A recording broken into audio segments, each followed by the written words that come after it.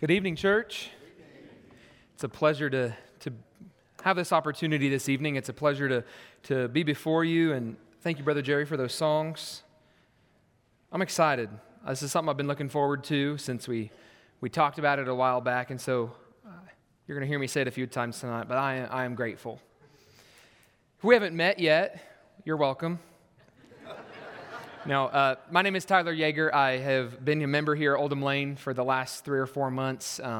Many of you will remember last summer I was here as the youth and family intern working with Luke and the bunch over here, and what a blessing that was.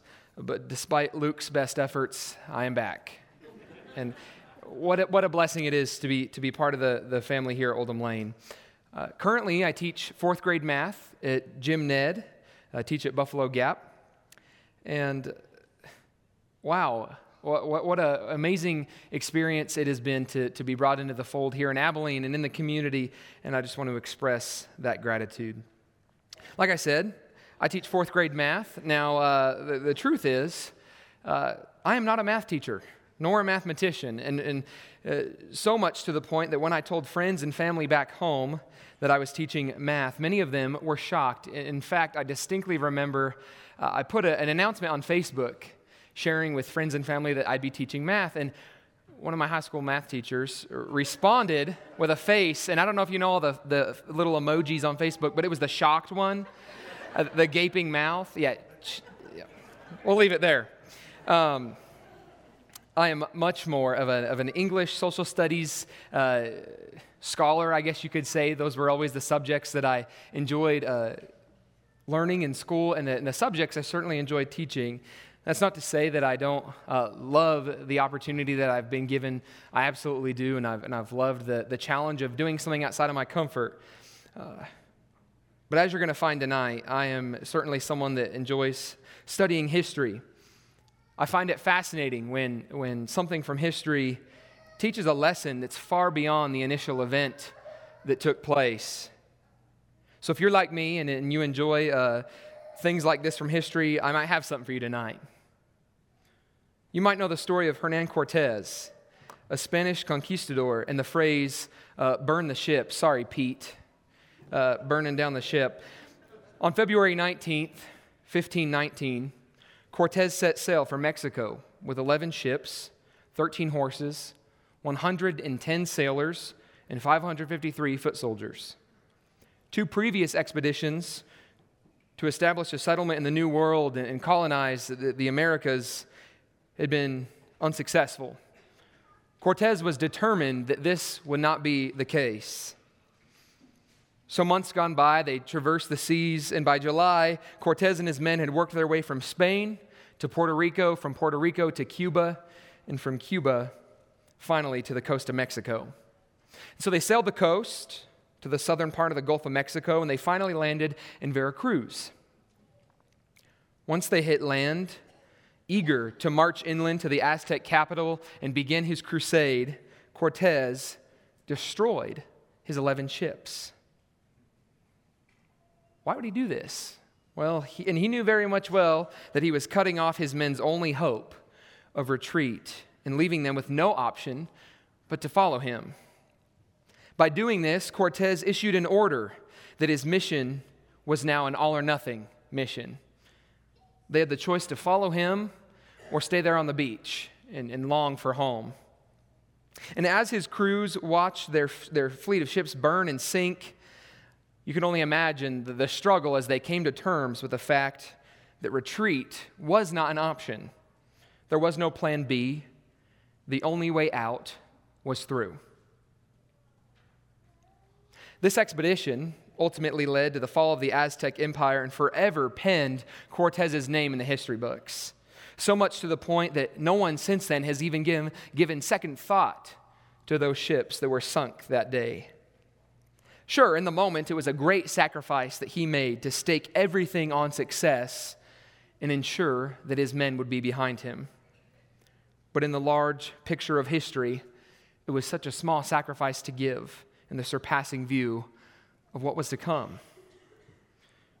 Church, what if I told you that Jesus has given us a similar edict to burn the ships? We're going to spend some time talking about such a thing tonight. If you don't believe me, I invite you to turn with me to Luke chapter 9.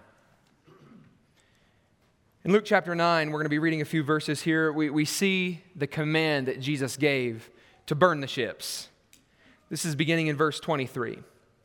If anyone wants to come after me, he must deny himself, take up his cross daily, and follow me. For whoever wants to save his life will lose it, but whoever loses his life for my sake, this is the one who will save it. For what good does it do to a person if he gains the whole world but loses or forfeits himself? Like Cortez and his men, we have a great task before us. We've been given a mission by our king to go and conquer. You can bet that he expects us to be successful. It's true that Cortez and his men were strangers in a foreign land, a concept not foreign to you and I, something that we know well, called to conquer the hearts of men. But when it gets down to it, there are obstacles, aren't there? There are a fair share of difficulties when it comes to the mission that God has given us. It seems like we all have that ship that lurks at the shore, keeping us from fully committing to the cause of Christ. The ever-present temptation to retreat when things get tough. The things that weigh us down, that hold us back and keep us from staying the course. So tonight, I ask you, what's your ship? For some, it is the ship of failure. Like Cortez and his men, some fear that they will fail. Their own shortcomings are magnified in their heads, paralyzing them with uncertainty and fear, and so they retreat to the ship. Again, not a concept new to us or new to even followers of Christ. Many have struggled with their own shortcomings and fear. If you would, turn with me to Exodus chapter 3. In Exodus chapter 3, we meet a young man by the name of Moses. Someone centuries later who would be penned in God's word as a faithful servant, but in the moment was terrified.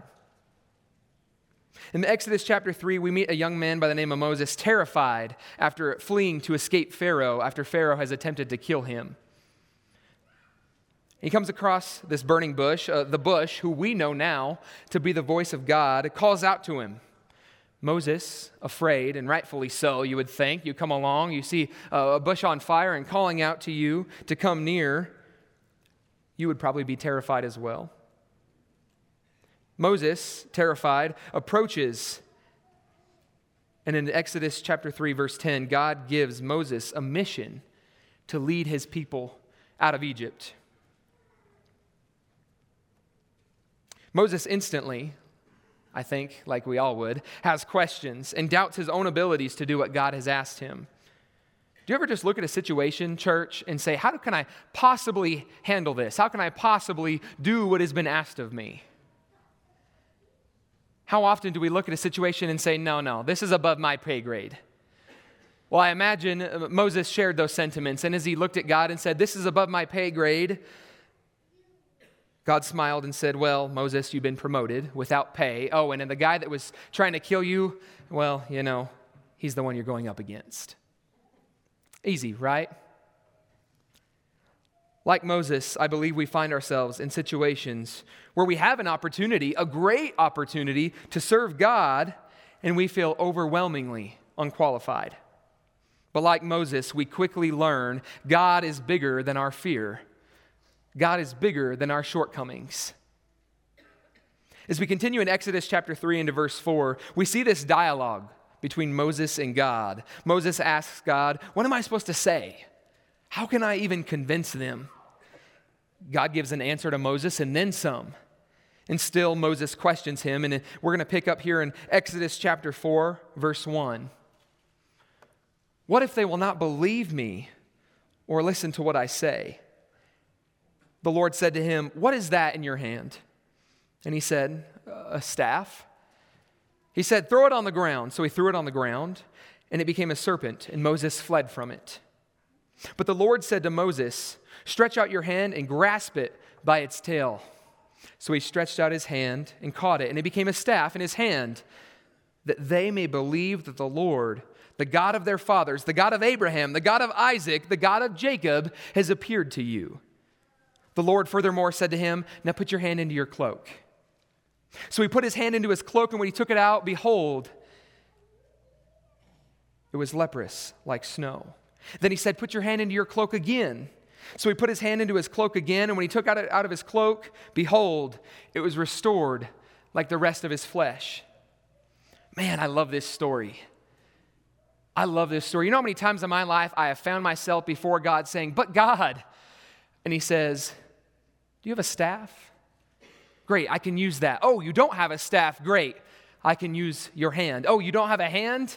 Well, God's going to make a way." God always seems to make a way, doesn't he?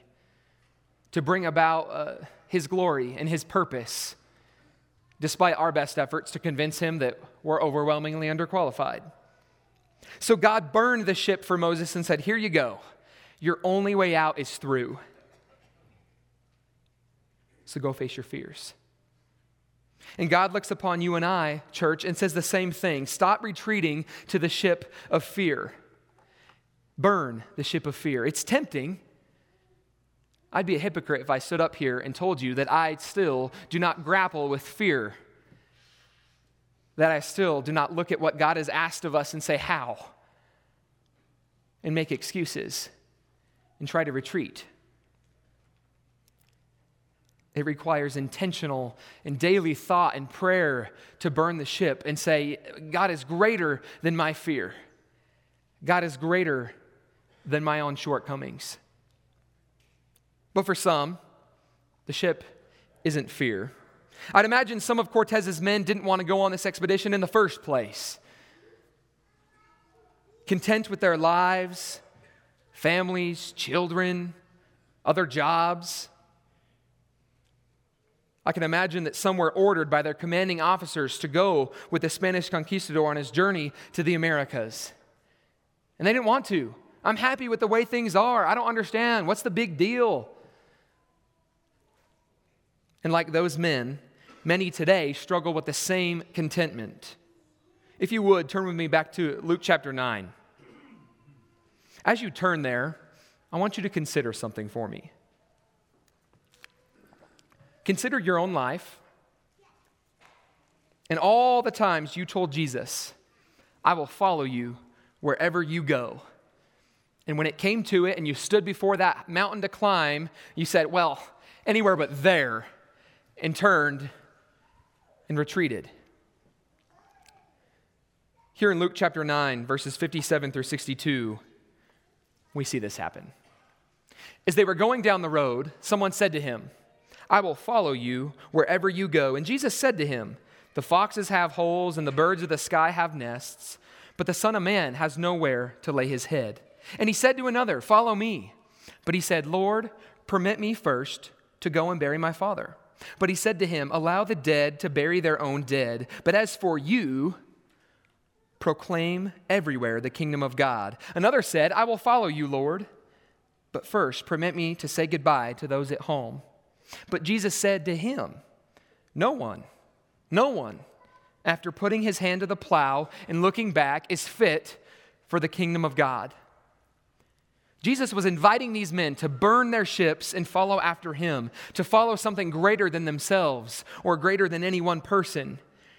And these men, too invested with their accomplishments, too invested in the lives that they lived, content with what they had, struggled to let go. Now, I'm not going to stand up here and boogeyman these men and make them out like they were some evil villains for being hesitant to follow God, because if I did that, I would also be calling myself a villain. How many of us, when given the opportunity, chose to remain where we were because we were content with the way our lives were? What if we had the same attitude to keep us from following Christ that these men had? What if the apostles, when called by Christ, had chosen to remain where they were, doing what they were, because they were happy. They were successful at what they did. Famously, in Matthew chapter 4, several of these same men were approached by Jesus and told to leave their old lives and follow him. Matthew chapter 4, verses 18 through 22. Now, as Jesus was walking by the Sea of Galilee, he saw two brothers, Simon, who was called Peter, and Andrew, his brother, casting a net into the sea, for they were fishers of men. They were fishermen, getting ahead there. And he said to them, "Follow me, and I will make you fishers of men." Immediately. When? Immediately, they left their nets and followed him. Going on from there, he saw two more brothers, James, the son of Zebedee, and John, his brother, in the boat with Zebedee, their father, mending their nets. And he called them. Immediately, when? Immediately, they left the boat and their father and followed him. Peter, Andrew, James, and John all made the decision to burn the ships, to leave it all behind, and to follow Christ. It doesn't mean that they totally forgot who they formerly were or abandoned everything.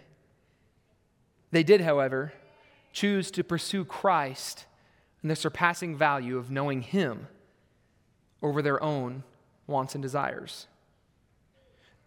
And you know as well as I do, there are so many things in this life that we can spend our time doing.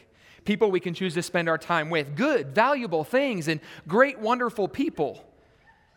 And in the 21st century, there are 1,000,001 ways to pass time and really spend our days. And I'm not a fool. The earthly blessings we have are numerous and good, just the way God intended them to be. The jobs we work are probably careers we've dreamed of having. The husbands and the wives we had are those that we prayed for night after night. The children we have bring us great joy, joy like no other. Just the way God intended it to be. The talents we have, the sports that we're good at, the hobbies we enjoy doing, the things in God's creation that we enjoy partaking in. All good, great things. But we have a choice to make. We can remain content in these earthly things, happy with the life that we live, or we can choose to burn the ships and find the path forward. And your ship might be something different. You might take great pride in who you are or where you're from and the things you've accomplished. You might find it easy to boast in your accomplishments. You probably struggle with fleshly desires that consume your time. So, church, what obstacles stand between you and total commitment to God? What's your ship? For some, it might be the hate for people that they find themselves at odds with. It might be despising those who wish them ill and find ourselves consumed with anger and rage at the state of the world. For some, we allow worldly conflict to reign in our hearts and minds and distract us from the mission. For some, the ever-changing atmosphere of politics and government send us into a tailspin every 2 years, and really, they don't even have that grace period anymore. You remember the time where we could finish an election and for at least a few months it would be quiet and we could enjoy our life? That's gone. I think we can all accept that that's gone. It will not be back. The state of the world we live in presses these issues upon us like there is no greater need, no worse thing than XYZ happening or XYZ happening or so-and-so being in office or such and such happening, that we consume ourselves with fear and anger and anxiety and retreat to the ship. For some, we paralyze ourselves with jealousy or fear because we compare ourselves to people around us. For some, we try to measure ourselves up with our brothers and sisters in Christ, worrying that we're not enough, not good enough, not smart enough, not wise enough, not funny enough, not good looking enough. I don't worry about that. But we do. We compare ourselves. Church, I struggle with this. I'm going to be honest. And in some ways, this is a good thing. A lot of great men and women in my life that have been such a blessing, that are good, strong Christians that love the Lord and love sharing His Word. And I find myself looking at that saying, how can I can't measure up with that. I can't compete with that. I can't be that. And it's funny because God doesn't want me to be that. God wants us to be who He's created us to be. God wants us to reflect Him, to reflect light, and to reflect His glory. That's what He wants from us. So church, I choose every day to wake up and do my best and give my best effort to burn that ship, to get away from that, to stop comparing myself, and know that in Christ is victory. What's your ship? I hope you'll bear with me for a moment. We're almost through. And if you don't mind, even if you do mind, I don't care. I want to get real with you. Church, the truth is, the sun has just set on a 14-year period for Oldham Lane that saw a great and wonderful minister work with a great and wonderful congregation to make and grow disciples. This morning, Blake shared with us what anchors us and what makes Oldham Lane Oldham Lane. Thank you for that message, brother. He reminded us that while much has changed in the past few months and will continue to change, those things won't change.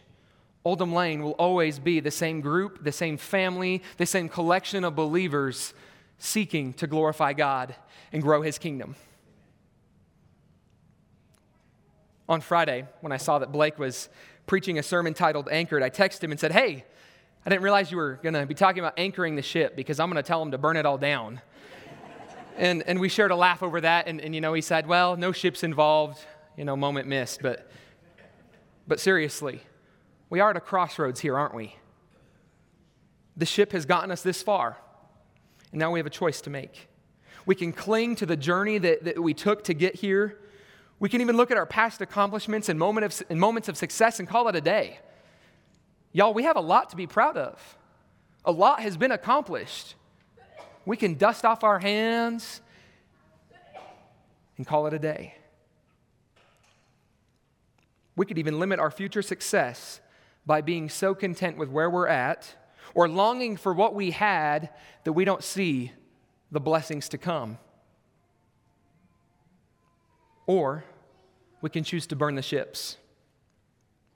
We can choose to look into tomorrow with great joy that God has given us yet another day to be His church and to live in His kingdom and share His word.